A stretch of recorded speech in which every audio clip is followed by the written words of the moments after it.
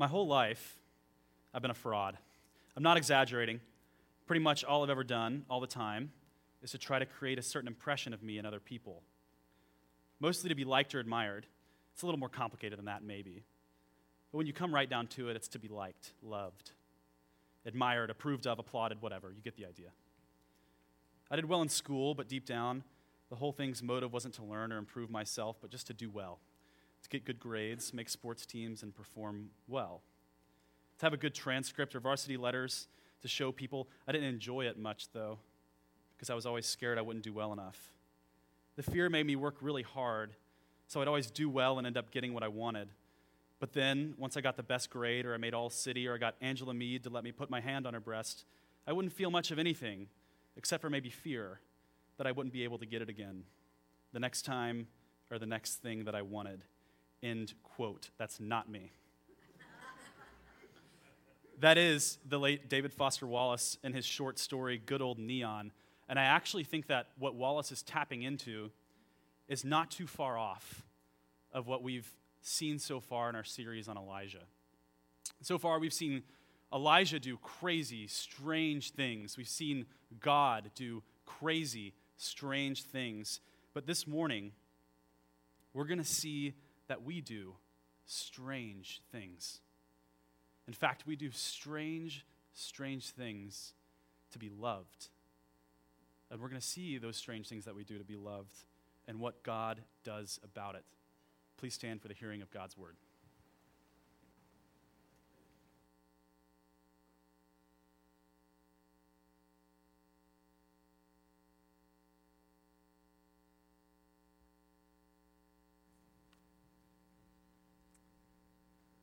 Hear the word of the Lord. After many days, the word of the Lord came to Elijah in the 3rd year, saying, "Go, show yourself to Ahab, and I will send rain upon the earth." So Elijah went to show himself to Ahab. Now the famine was severe in Samaria. Verse 7, "And as Obadiah was on the way, behold, Elijah met him, and Obadiah recognized him and fell on his face and said, 'Is it you, my lord Elijah?' Verse 15, "And Elijah said, 'As the Lord of hosts lives, before whom I stand, I will surely show myself to him today.' So Obadiah went to meet Ahab and told him, and Ahab went to meet Elijah." Verse 17, "When Ahab saw Elijah, Ahab said to him, 'Is it you, you troubler of Israel?' And he answered, 'I have not troubled Israel, but you have, and your father's house, because you have abandoned the commandments of the Lord and followed the Baals. Now therefore send and gather all Israel to me at Mount Carmel, and the 450 prophets of Baal and the 400 prophets of Asherah who eat at Jezebel's table.'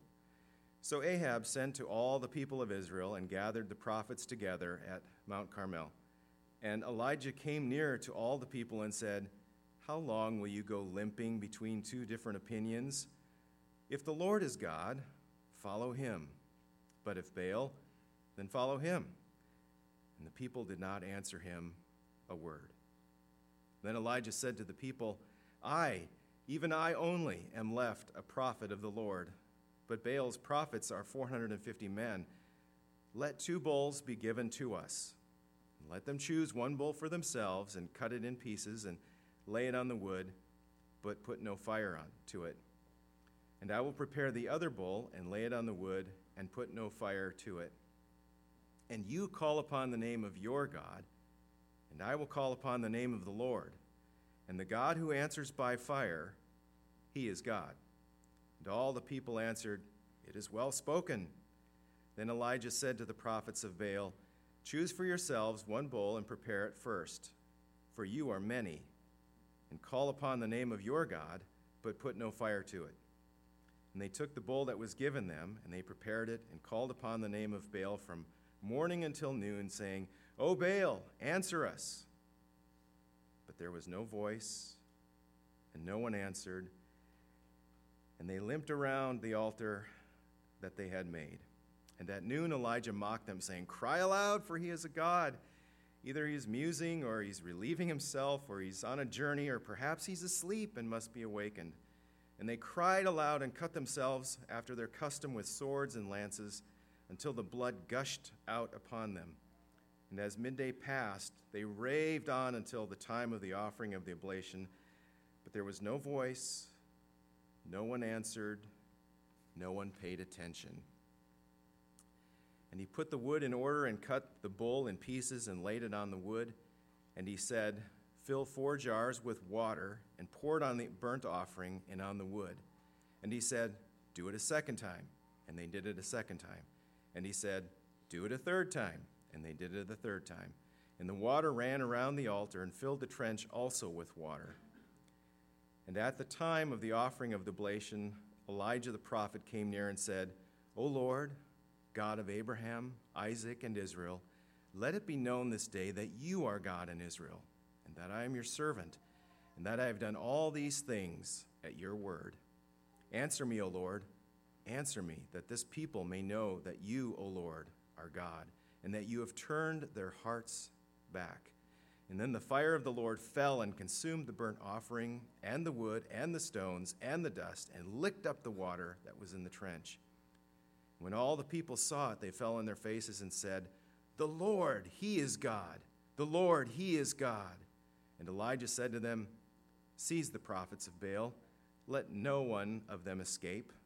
And they seized them, and Elijah brought them down to the brook Kishon and slaughtered them there. The word of the Lord. You may be seated. Let's pray together. Father, we come this morning with restless hearts. Our hearts are restless until they find rest in you. So as we come waiting to hear from you, from your word, from your visible word, would you make it happen? Would you meet us here and give us the rest that our hearts need and that we want? In Jesus' name we pray. Amen. I just want to highlight really quickly that key line from the Wallace passage that I just quoted. He said, when you come right down to it, why I do what I do, it's to be liked.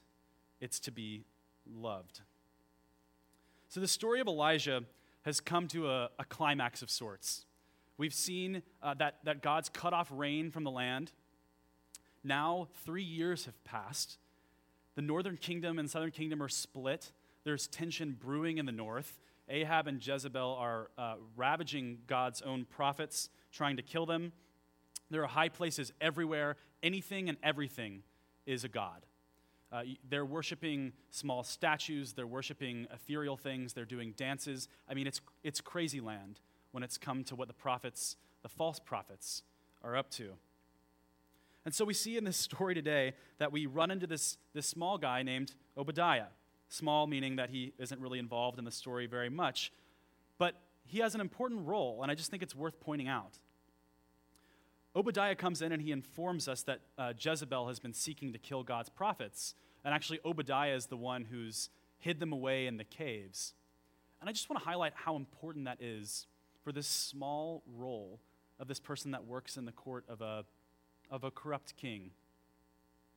Obadiah effectively is sheltering God's word.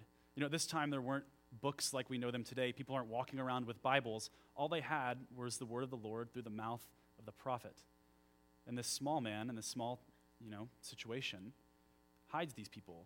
He protects the word of God. I just think it's worth pointing out. And so he comes up to Elijah and he says, I can't believe that it's you. You're here. I need to tell somebody. And Elijah says, tell Ahab. And he says, no. I would prefer not to. He will kill me if that happens. And Elijah says, I promise I won't run away. Just go tell him, and I will surely follow right after. And so Elijah and Ahab confront each other. And Elijah basically says, it's come to a head now. God's ready to do something. But let's not meet on my turf. Let's meet on yours. I'll meet you at the high place. You know the one. I'll meet you at Mount Carmel. And it's there that Elijah and God, they both do something.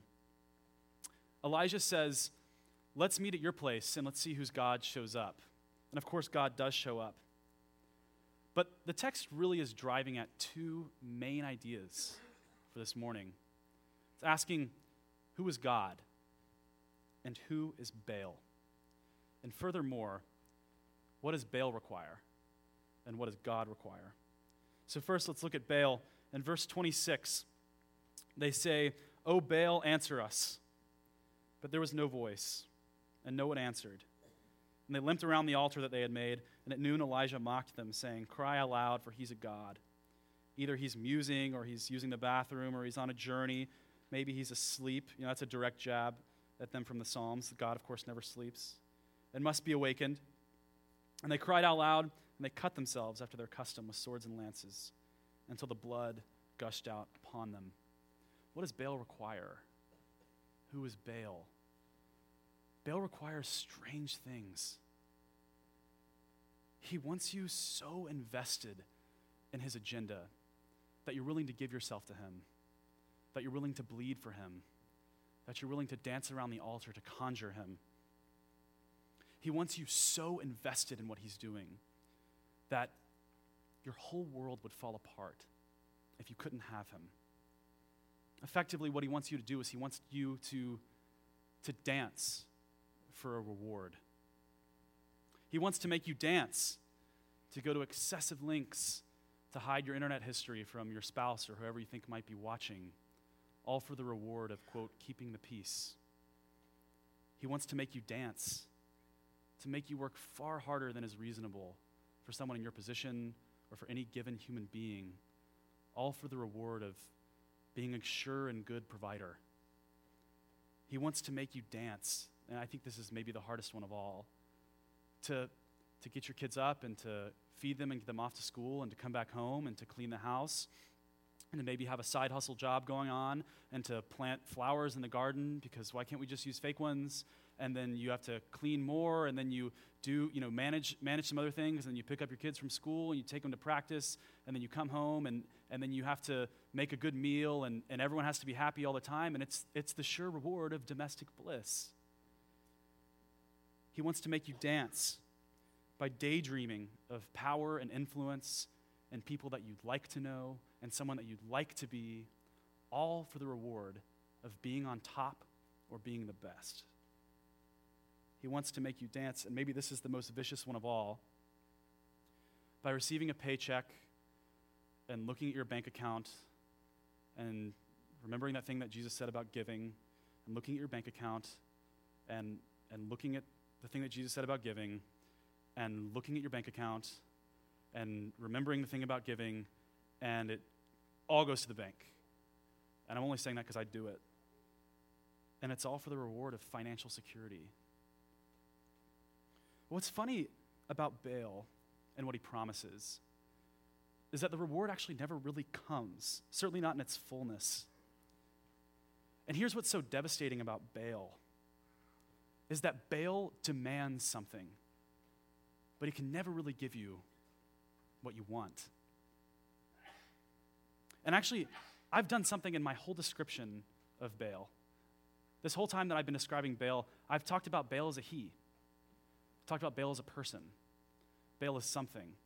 And I'm actually doing something that Elijah won't even do. And that's acknowledge that Baal is even something. Because Baal is actually nothing. That's maybe the most devastating part about Baal worship, is that Baal isn't even there. Listen to it here in verse 29.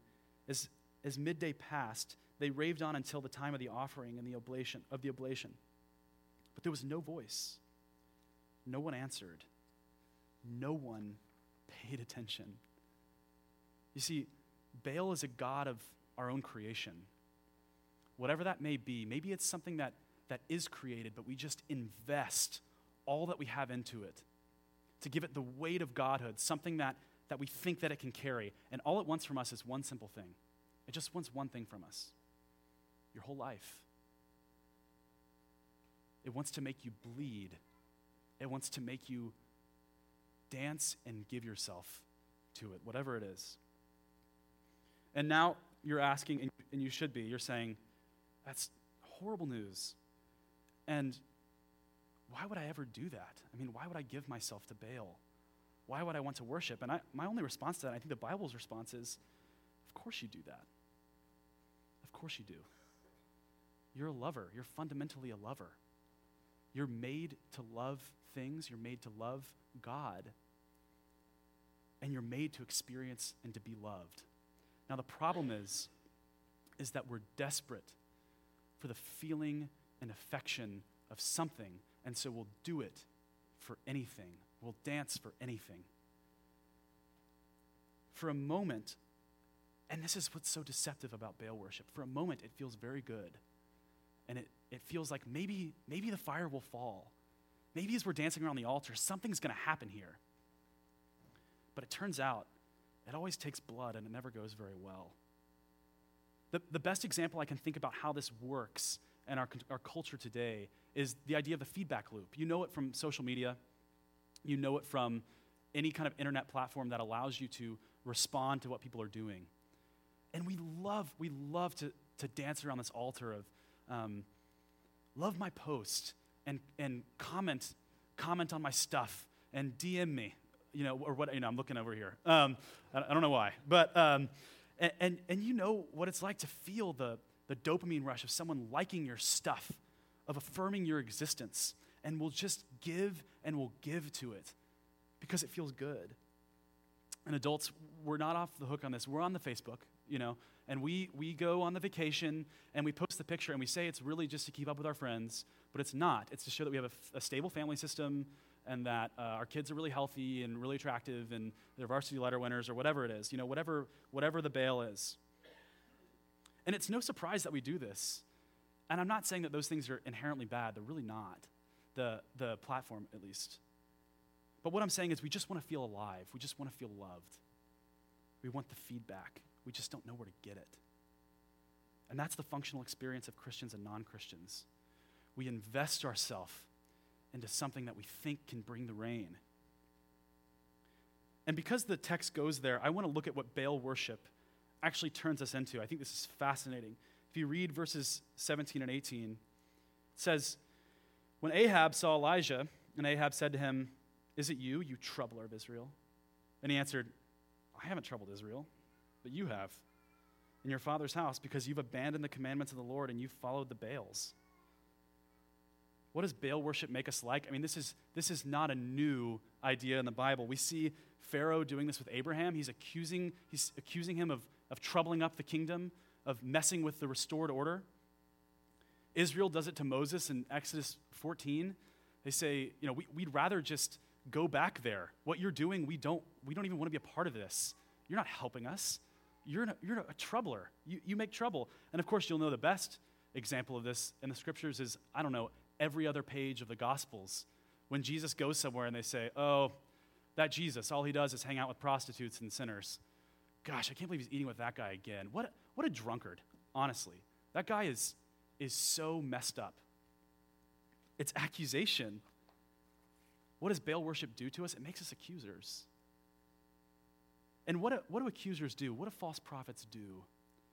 They speak a reality that isn't real, and they try to get you to convince you that it's real.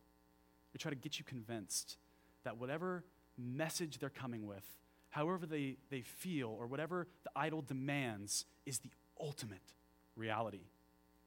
It's not new to us. It's the snake in the garden. It's, hey, don't eat that. Or do eat that. I wish that he had said don't eat that. That'd be better. But it says, hey, don't, go eat that. Why?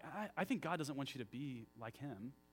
He doesn't want you to know stuff. He doesn't want you to be anything. He doesn't even really love you. Of course, Adam and Eve, I thought we were doing the love thing. I thought we were loved. No, he just doesn't want you to experience reality, what's really true. And you know how the story goes from there. If you don't believe me about how the false prophets work, if you're not buying into this reality that this is what accusation does, it creates a judgment, listen to someone smarter than I. Listen to Camus. Here he is. He says, people hasten to judge in order not to be judged themselves. Okay? Each of us insists on being innocent at all costs, even if he has to accuse the whole human race and heaven itself. The essential thing is that we should be innocent. As I told you, it's a matter of dodging judgment. I'll tell you a big secret, mon cher. He's French, so he can say stuff like that. Don't wait for the last judgment. it takes place every day. You don't know what life is like worshiping Baal? You want to know what life is like living where you have to worship Baal? It's that. It's accusation, it's condemnation, it's judgment. So that's really depressing. I mean, honestly, that is horrible. But that's who Baal is. That's what Baal wants. And so now, thank God, literally, let's look at who God is and what he wants and how he deals with it. In verse 31, it says, Elijah took 12 stones, according to the number of tribes of the sons of Jacob, to whom the word of the Lord came, saying, quote, Israel shall be your name. And with the stones he built an altar in the name of the Lord. And he made a trench about the altar, as great as would contain 2 seahs of seed. What's Elijah doing? I mean, yeah, he's building an altar. But what is he really doing? Elijah's putting 12 stones around the altar. By the way, the text says that there used to be an altar to the Lord here, but there's not one anymore. And Elijah is going there and building something that's representative of Israel. The 12 tribes, all here. And some commentators will tell you, and they are right, that Elijah, remember that thing about, pour the water on there and do it again and do it a third time. They'll tell you that Elijah is trying to stack the odds against himself. And admittedly, that's certainly a part of it. I mean, it hasn't rained there in 3 years. You'd be skeptical that maybe some sparks wouldn't just fly in and start the fire. But what Elijah's also doing is that he's symbolizing that Israel is supposed to be a land flowing with milk and honey. It's supposed to be a place full of water.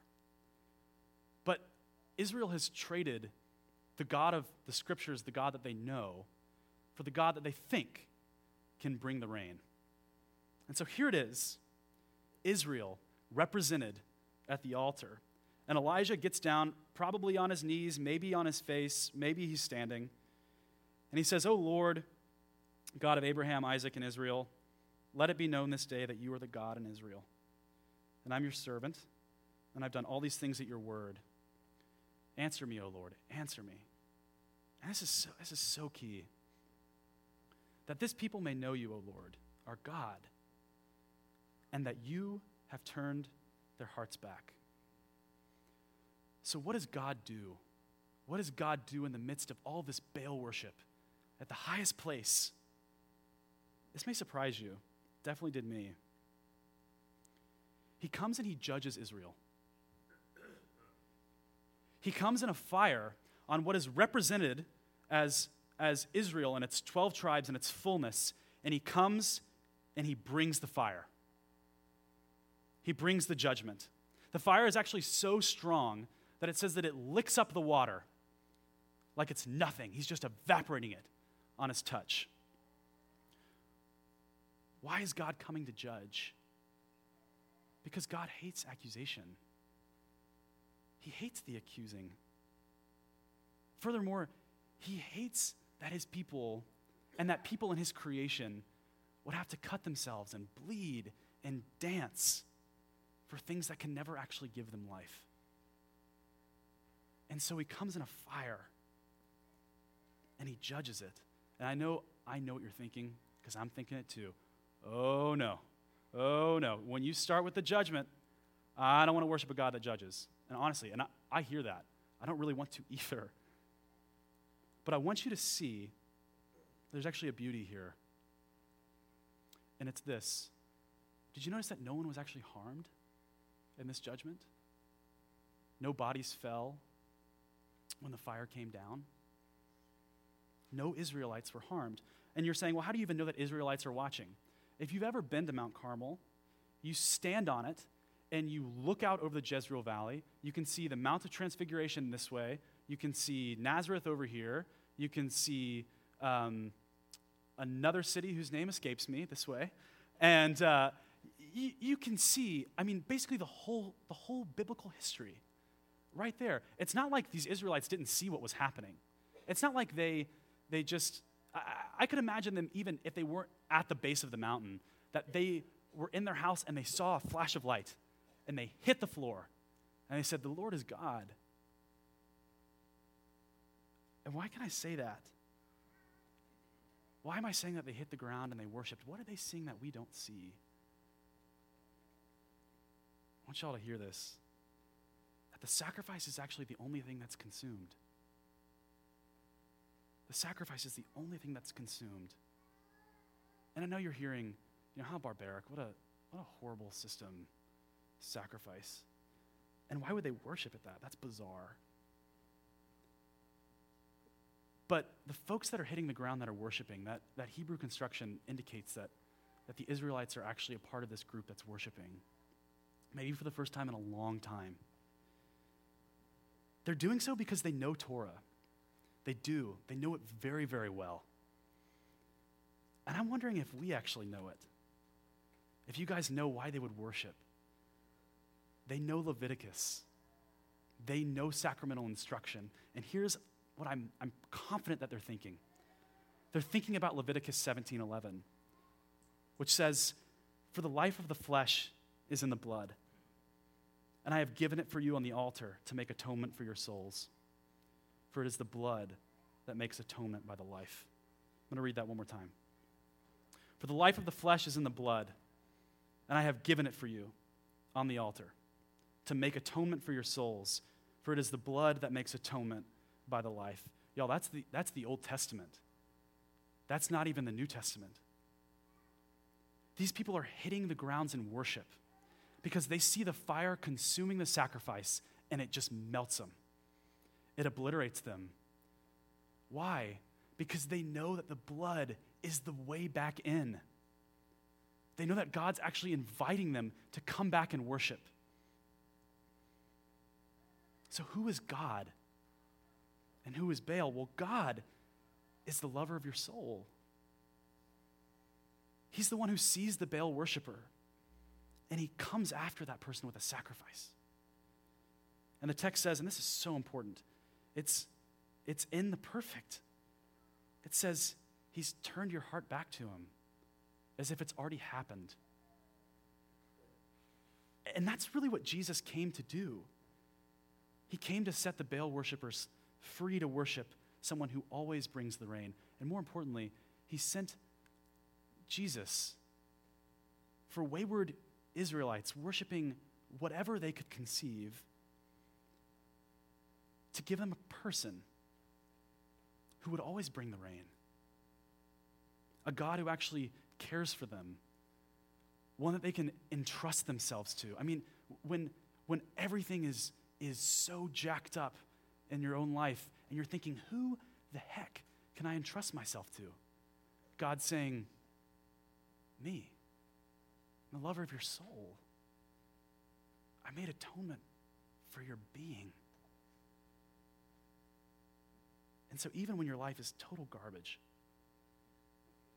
this sacrifice is an example that God is saying, you can entrust all of yourself to me. You can worship me. You can entrust yourself to me. So we find ourselves doing strange things to be loved, strange things.